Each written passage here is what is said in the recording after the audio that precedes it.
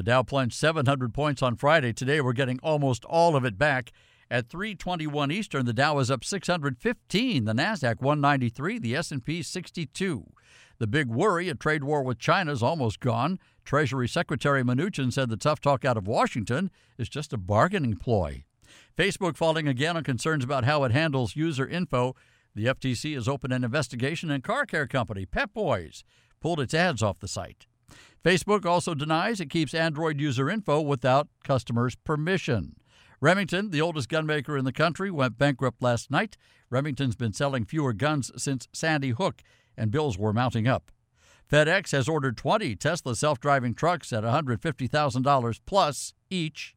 Black Panther fell to second place this weekend, but the Disney movie has now made $631 million in the U.S. alone, making it the fifth highest-grossing U.S. movie ever.